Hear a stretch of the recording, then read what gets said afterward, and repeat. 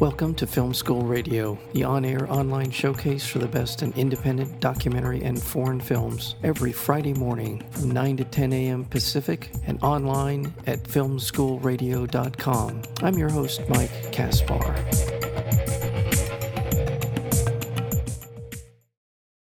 Rebecca, played by Annie Heiss, is a notorious Hollywood actress holed up in a seaside hotel in the midst of a nervous breakdown. Her twin brother, Matthew, played by Aaron Costa-Ganis, is a lapsed lawyer and a failed family man whose new career as a writer is on the verge of a major breakthrough. They haven't seen each other in 15 years. Matthew travels to the City of Angels with his tell-all memoir in hand and a plan to make it big. All he needs is his reclusive twin's blessing. And that is the backstory behind this terrific narrative film called First Love. And we're joined today by the writer and the director of the film, and that would be Michael Mazeroff. Michael, welcome to Film School Radio. Thank you so much for having me. Happy to be here. Yeah, thank you for being here as well. Tell me the story. The story is such an intimate and sort of probing sort of story about this relationship between these twins. Tell me where the story came from. Yeah, I have a twin sister, and one of the things is that, people are like, oh, semi-autobiographical. I mean, it's neither of us are that character, but I think what the main impetus for that relationship for me is that I had been separated for, not because of a fight, but just because of life from my twin sister, and I felt like there was always a pull between us, and the sort of like magic pull that we had even if we weren't together. And I guess for me, there weren't many things in my life, because I knew I wanted to tell a personal story, and there weren't many things that like had that touch off as that in my life as much as that. And I felt like it was this strange, special bond that I wanted to explore through cinema. And that's sort of where the main thrust of the idea came from. And I understand that part of what you're saying about you have a twin and that this would be an inspiration or such a big part of your life to use that as part of a dramatic device or dramatic platform to tell a story. I completely understand that. So it is one of those things that we're fascinated by twins. The world seems culturally, sociologically, anthropologically are always fascinated with the idea of twins. So I think it's a vehicle that works well in the telling of First Love. So Michael, tell us a little bit about sort of the setting for the story and sort of what infuses what really brings the tension to the story of First Love. Yeah. So the story is basically this. The twin siblings have been separated after an incident sort of when they're younger, and the sister basically becomes famous and moves to Los Angeles at a younger age.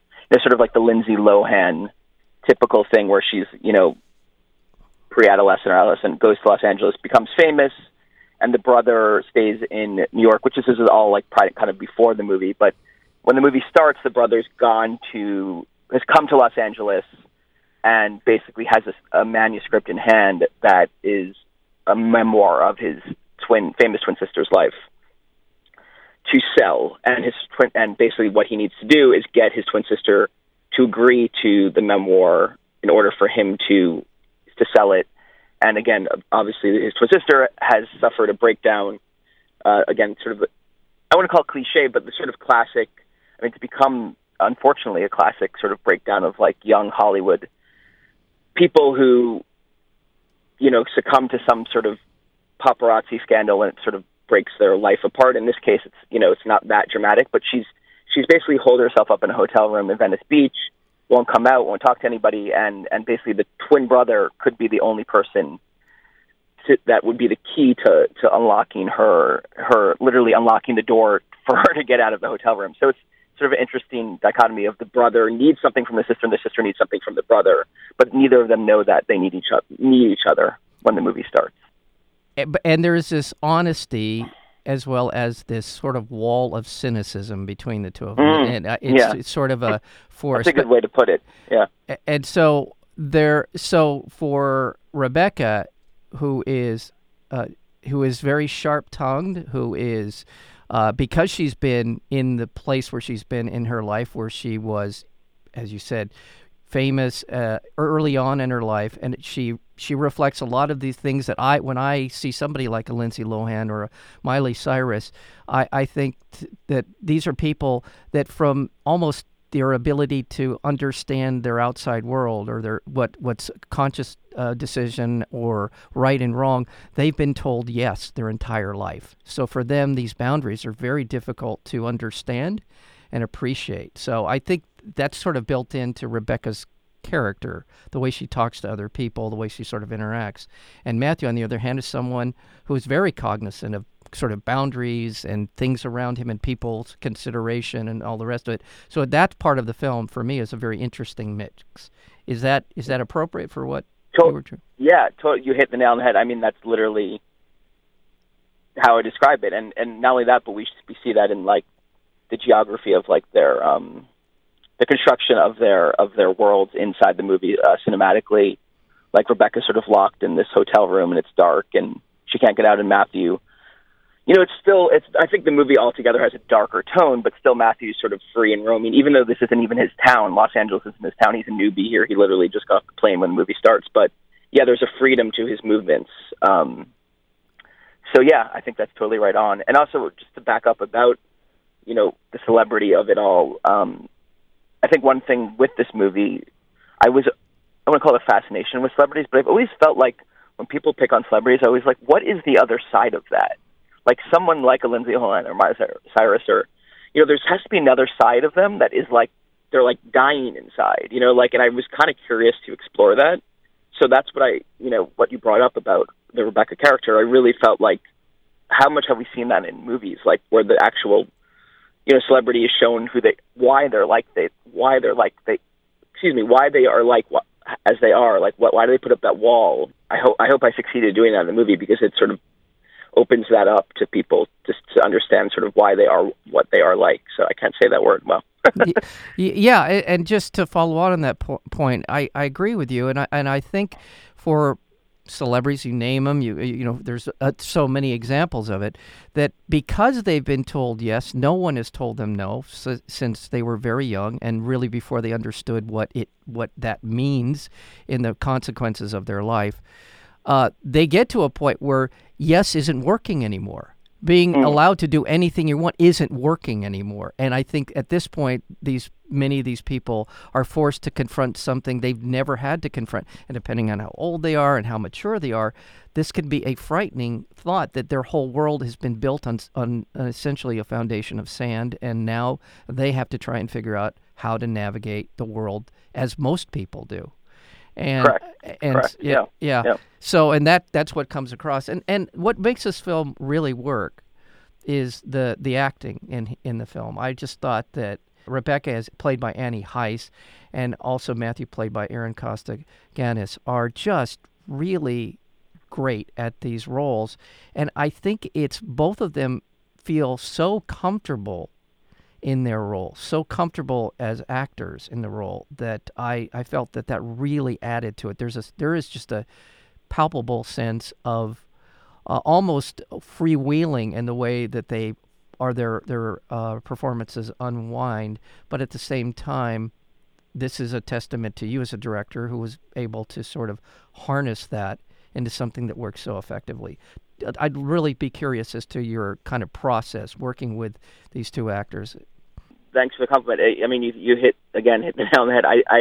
Freewheeling is a great word. I am a fan of like sort of the old school Hollywood. You know, everyone's a fan of the '70s Hollywood. But I was looking at movies like The Graduate or Midnight Cowboy, and I know there was this sort of style of like cinema that was much more sort of character driven and actor driven, and I've always loved those movies growing up. And I was like, let's try to make one, you know. Yeah. And I went to NYU grad film school, and one of my great teachers and mentors there was the Academy Award winning actress Lee Grant, and also she won Best Actress at Cannes one year. And I think she was really, you know, instilled something in me about actors, which is like let them do what they do. That's, if they're good at it, let them run free, kind of. And I think, I mean, obviously I wrote the script and I directed them, but really I think Annie and Aaron brought brought themselves to the roles. You know, I let them be free. I didn't want to constrain them and say, hey, this is what this character is, and if you don't play it this way, then it's wrong.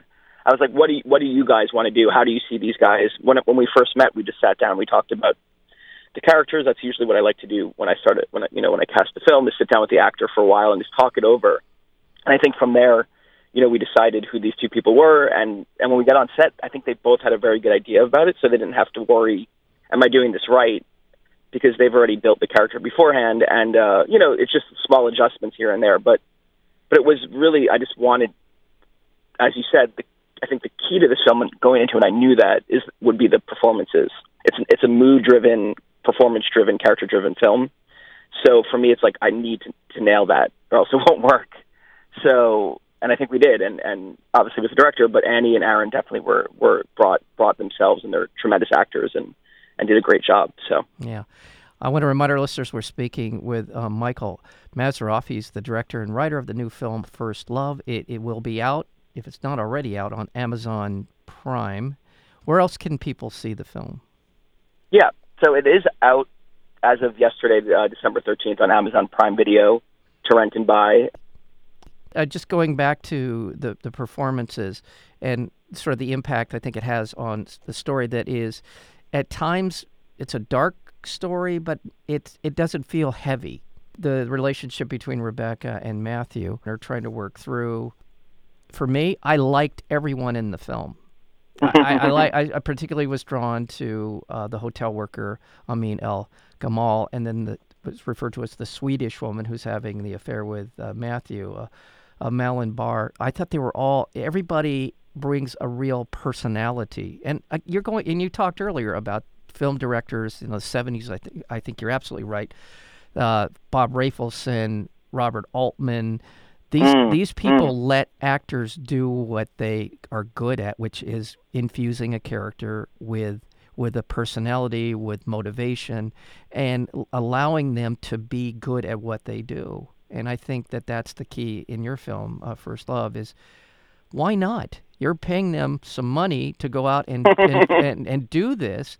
For I know there's a lot of successful actors who are directors who have been seen as, pushing buttons and making sure that they hit their marks and do your job and But I think that this is the style I'm drawn to as well. Hal Ashby, you were talking about Lee Grant. Some of her best roles came about in that era of the 70s, and Hal Ashby's Shampoo and many other films where these are just, you can feel it as someone in the audience that these actors are having fun at what they do, even as serious as it might be, but you can see it in the way that they act in it. Is that fair? Yeah, I mean, absolutely. And, the Altmans of the world and the Ashbys, and I meant to mention him when I mentioned Lee Grant, but yeah, absolutely. That's, they're dying, unfortunately, in American cinema, but I guess I'm hoping to bring it back. There you go. There you go. Well, again, the film is First Love. We're speaking with the writer and director, Michael Mazeroff. By the way, for people who want to know more about the film, it's firstlovefeature.com, firstlovefeature.com, to go there and find out more about it, information about the film, and how if you want, you can buy it or you can go to see it at the Arena Theater. Well, in terms of, this is your first feature narrative film. Tell me a little bit about the, sort of the journey for you as a filmmaker and as a producer. You were part producer on the film as well. What is that like for someone who's trying to, for all those film school radio people who are interested in how this happens? What advice would you give, or what was your experience? Yeah, I mean, I guess my main advice is just do it. I know that sounds cheesy and trite and the Nike logo, but yeah, I mean, I think the biggest challenge is yourself a lot of times, and believe me, I've thought about doing stuff forever and then never did it, and I think in this case I just knew that I had to do it or else I was just going to fall apart. So at some point you just realize you just have to do it. So that would be my main advice. I know that sounds much harder than it is, but I just had to keep pushing, and it took a long time. I started writing the script in 2011. Basically, one of the other things I didn't really mention in the beginning is that I had moved from New York to Venice, and that was sort of another part of the movie I incorporated into, part of my life that I incorporated into the film. So I'd moved to Venice, and I was living like near the beach, and I was like, oh, I should write a movie that's set in a hotel near the beach about twins. And that's sort of like from there it just went. And, another year went by, and I was like, I better start doing this. I better raise money. I did the whole Kickstarter business when that was sort of a bigger thing. I feel like that's fading a little bit, and then raised a little money there, did a stage reading, but it was in steps. I think, like I said, the key is to just keep going, I know that all sounds trite, but don't give up. Just keep pushing if you believe in the thing you want to tell. And I know that this story isn't, it's not Star Wars. So it's sort of like, okay, here's this intimate story of, twins, but it's something I really believed in and a story I really cared about. And I knew that if I made it, there would be an audience for it. So just keep pushing. And basically for me, it was about just year after year, like making sure that I took steps to get it made. And then finally, even myself, I'm a little bit like, I was like, wow, from somewhere, a Kickstarter campaign in 2015, literally 4 years later, like the film is finally out in theaters and on Amazon Prime for, millions of people to watch. So for me, I was just like, goal accomplished, even if it took 5 years or longer. The goal is you make a movie and you have the opportunity for like millions of people to see it, and I've done that. So yeah, well, and even if it feels daunting, I would say just keep at it. There's no reason not to. So right, and to your point, you say this sort of it sounds a little trite to give out the advice that you've said. Okay, maybe people have heard this before. However, it's coming from somebody who did it. So for people listening, look, it's one thing for me. I've never made a movie to say, oh, all you need to do is just go out and do it. But it's another coming from someone who actually spent the time and effort and assembled a cast, assembled a crew, got all of it done, and then had someone stepped up and said, I want your film to be seen by others. And so you've done all of those things, and so that is great advice. And I think that, key again is that it's a lot of hard work, a lot of perseverance, and it's a lot of like believing in your work, because I do think that there's sometimes in the film school culture, there's a thing to be like, oh, I want to make money or I want to become famous. And it's sort of like, I think that because I knew that what this was, I was able to sort of just keep focused on it versus, I knew that it wasn't like a pie in the sky, things are blowing up and how am I ever going to make this movie? Right, I was like, okay, I'm setting a movie in a hotel room, mostly in exterior daylight shots. I was like, I thought about all of that when I was writing the script to keep it simple so that when the thing actually needed to be made, I wasn't like, oh, I wasn't going to be like, oh shit, what have I got myself into? So, when I got on set, I was just like, not even worried about it. I was like, I know exactly, I've been living with this movie for like 3 years. I know exactly what we need to do. So, right. Yeah. Right. Yep. Well, I'll tell you what, just in my experience being around filmmakers, I think your first film is your passion project. It's the film you have to make. I think you want to start making money on your second and third films. I hope so. I think that's probably where that mentality comes in. Okay, I did this. I know I can do this. I belong here. Now I need to make money here. I need to pay the bills. Yeah. Exactly. Well, Michael Mazeroff, thank you so very, very much for spending some time with us here on Film School Radio. The film is, again, First Love, and the writer-director as well as co-producer. Is it co-producer? Is that right to say? Yeah, okay. A co-producer. My producer, Romel Foster Owens, is really great, and after this call, she'll probably tell me to go take a hike. But but yeah, but it was just the crew in general. My DP, Daga Malinska, I just want to do a shout out to her. Was hugely influential on the making of this movie, and it's a huge collaborative effort especially making an indie film. You just have to trust everyone and believe in everyone, and not, it's because you can't do it on your own. So, yeah. I am so glad you brought up the cinematography, because I really did intend to talk about that. It is a beautiful looking film. Absolutely. Thank you for bringing that up, because it's a great looking film. And also, just a shout out to film schools. Everyone was like the AD, the producer, the director of photography, me, almost, all a lot of the key people on this film were all film school graduates. Yeah. Okay. Well, fantastic. Well, Michael, congratulations. Congratulations on First Love. And I look forward to more work from you. And hopefully sometime, somewhere down the road, you'll come back and visit us again. I would love that. This is a great conversation. I really appreciate it, Mike.